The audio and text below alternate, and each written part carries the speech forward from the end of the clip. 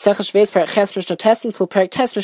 we learned in the past couple of Mishnayos that if somebody uses Shemitah produce to buy something which is not for food or drink purposes, or he uses them for forbidden things, then according to the opinion of the previous Mishnah, to rectify that and as his punishment, he needs to designate other food as Shemitah produce, and treat that food as if it was Shemitah produce, and that food should be the same amount as what he used for something forbidden. Now, one of those examples of something which was forbidden was rubbing oil on utensils. Even though we learnt earlier on in the Masechta that you can rub oil on your body, because that's considered like drinking it, to rub oil on things would not be okay. That is not allowed with Shemitah produce, and therefore if you do that, according to the previous Mishnah, you should eat the same amount of other food using the restrictions of Shemitah produce. However, we're going to see that in this Mishnah, Rabbi Eliezer will argue with that, and therefore, skin of an animal in which somebody rubbed oil, which was Shemitah oil. Rabbi Eliezer says that it's not enough just to eat something else under the restrictions of Shemitah produce, and then to do what you like with this skin. Rather, according to Rabbi Eliezer, this skin actually has to be burnt, because according to Rabbi Eliezer, since the entire skin absorbed the oil, you can't use that, and therefore your punishment is that you need to burn this. However, as in the previous Mishnah, when the Chacham say Yochel Kenegdoi, you should just eat the corresponding amount, and then you would still be able to benefit from this skin. Now, the Mishnah records that Omru Lifnei Rabbi Akiva, certain people said in front of Rabbi Akiva, that Omer Hor Rabbi Eliezer would say that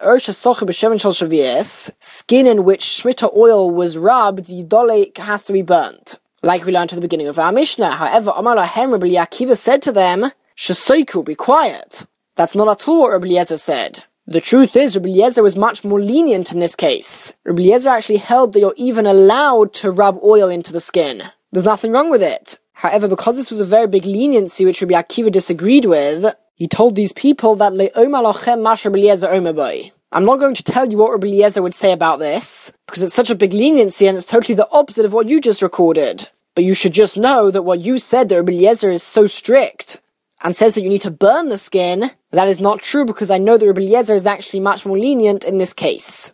Mishnah Yud, this is a continuation of the previous Mishnah, and although it's not to do with Shemitah, it has a very similar structure to the previous Mishnah. And that is, V'oid Omru Lefonov, and the people who came to Rabbi Akiva also said in front of him that Omer Hor Rabbi Eliezer would also say that Ha'oichel pas kusim, one who eats the bread of a group of people who are known as the kusim, Ka'oichel b'sar chazir, is like somebody who eats the meat of a pig.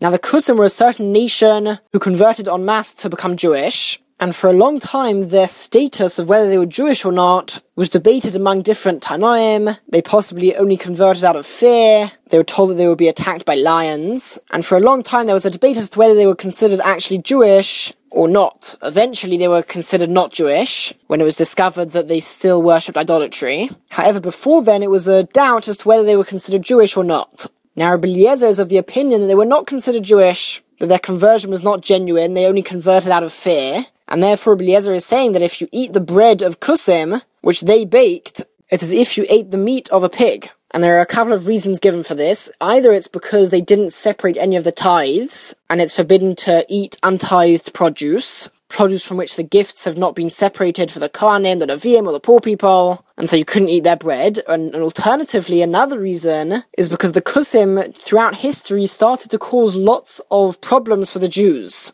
especially during the time of the second Beis HaMikdash, and because of that, the Chachamim decreed that you wouldn't be able to eat their bread, to distance them from the Jews, and therefore Rabbi Eliezer is saying that if you do eat the bread, then it's as if you're eating a pig. It's an exaggeration to show how severe it is, and how much the Chachamim wanted to distance the real Jews from this nation of Kusim. So that's what the people said to Rabbi Akiva, that Rabbi Eliezer was very strict indeed with regards to eating the bread from Kusim. However, Amar Lahem, Rabbi Akiva replied to them, Shesoiku, be quiet. I'm not going to tell you what Rabbi Eliezer says about this, because the truth is he's much more lenient. He actually holds that you can eat their bread. And in fact, you can even eat their bread right after Pesach, and it's safe to assume that they did not own chometz during Pesach. So Rabbi Eliezer, according to Rabbi Akiva, was much more lenient, but he didn't want to tell them that leniency, because he felt it was wrong, and very much too lenient. But Rabbi Akiva did tell them that what they thought Rabbi Eliezer said was still too strict. But nevertheless, he still did not want to tell them what Rabbi Eliezer actually held. Mishnah Yud Aleph. As we've seen a number of times already in the Masechta, only uses which are similar to eating are permitted to be done with Shemitah produce. And the definition of something being similar to eating is that at the same time as it is consumed and used up, that is when you gain the benefit from it. So that's like eating. As you eat it up and use up the thing, that is the benefit itself. Eating it. Now, burning wood or straw for the sake of heating something up is not considered like eating. And the case we're going to have in our Mishnah is where you burn straw in order to heat it up for water. So you can heat up water in a bathhouse. Now the benefit from the bathhouse is when you actually go into the water. Not when the water is heated up by the straw burning, and therefore ideally one is not allowed to burn straw in order to warm up the water. However, if you do, like we've seen a couple of times already in the last few Mishnayos, at least according to the Chachomim, not Rabbi Eliezer, but according to the Chachomim, Merchot shehuska b'tevene b'kashal shavies, a bathhouse which was warmed up by burning straw, or the stubble, which is the straw left in the ground. So although ideally one is not allowed to do that, if he does do it, mutar l'irchotz ba, he is permitted to wash himself in it, he can use that, but as we saw, according to the Chachomim, he would need to designate something else, other food to treat as Shemitah produce, corresponding to the amount which he used for this illegal use. But once he's done that, he would be able to use that bathhouse, even though it was warmed up by Shemitah produce. And now the Mishnah and the Perek ends off with something very fascinating and also a very important lesson, and that is, V'imis chashevhu, if he is somebody who is very well respected, he's considered an important person, so for him, he should not wash himself in this bathhouse, because since he is so important and people respect him a lot, and they look up to him, so even though according to the strict letter of the law this is permitted, if he does it, then people will start being even more lenient than he is, because they think he is very well respected, he should really be doing the ideal, and he should be more strict on himself. So if he's doing that, then we have the right to be even more lenient, and other people will come to violate Shemitah when they see him doing this. So we see a very fascinating idea here, that even though according to the strict letter of the law it is permitted, an important and learned and righteous person should still not necessarily do that, and he should actually be a bit more strict on himself. Perek Tes, an Am Ha'aretz is somebody who is not knowledgeable of most laws, and the halacha is that one is not allowed to buy produce from an Am Ha'aretz and assume that the Am Ha'aretz has separated the necessary gifts and tithes. So if you do buy produce from him, then you have to separate the tithes yourself.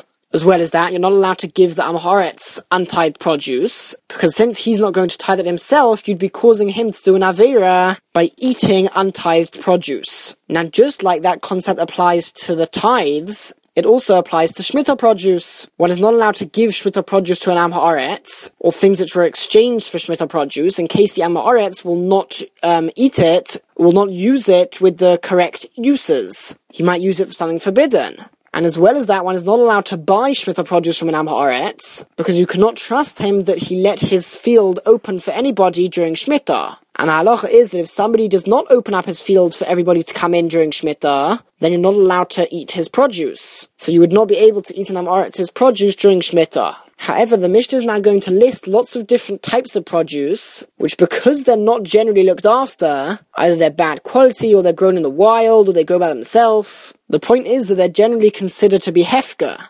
ownerless, and therefore there'll be two implications of this. Number one is that because they are ownerless, you would be able to buy them from an Am Ha'aretz, because he's not obligated to tithe them. Because something which is ownerless is exempt from the tithes. But number two, and this is where Shemitah comes into it, you're also allowed to get that from an Am Ha'aretz. If it grew, let's say, in an Am Ha'aretz's field, you're still allowed to eat that during Shemitah, because since it's ownerless, or since the owner doesn't really care about it, so he does allow people to come and take that produce. So we're not concerned that he closed off his field and didn't let people come in to get those things, because he's not concerned about those things. They're not valuable. So the Mishnah begins, Hapegam. There's a certain herb used in medicines, wild asparagus, these are certain low-lying flowery plants, coriander, which grows primarily in mountains, not in gardens. They're not really looked after properly. This is some sort of parsley or celery which grows by rivers. And again, it's not really looked after properly. Rocket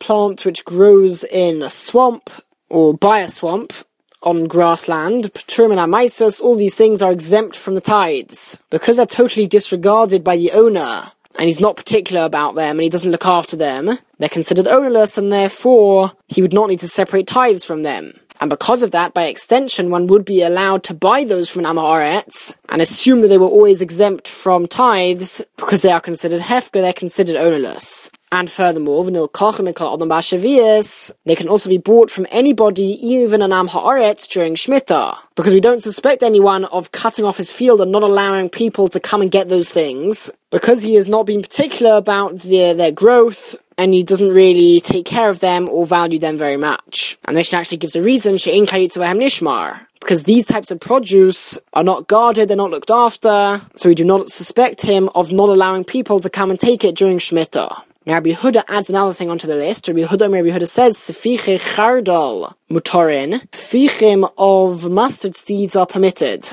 And sefichim refer to those mustard seeds which grow from seeds which fell during the previous year. So if, as the 6th year produce was being gathered up, some seeds fell back to the ground, and then in the 7th year those seeds grew, so again, that sort of thing was not looked after properly, and therefore, according to Rabbi Yehuda, shelo nechshadu alein over aveira, those who sinned and did not keep Shemitah were not suspected of not allowing people to take those, and therefore those too would be able to be bought from anybody, even in Am Haaretz during Shemitah. Now Rabbi Shimon takes it a step further, and Rabbi Shimon says, Kol ha-sefichim mutorin. All sefichim are permitted. People are not really particular about any of these growths which come the next year. Chutz misfichei chruv, except for sefichim of a cabbage, because when it comes to a cabbage, sefichim of cabbage never grow as wild vegetables. Those are actually looked after in gardens and taken care of, and therefore you cannot assume that he will let people take the cabbages. But when it comes to other sefichim, says Rabbi Shimon,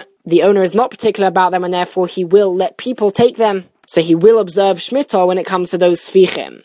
And now the Mishnah ends off with the Chacham stricter opinion. The Chacham say, Kol ha-sefichim asurin.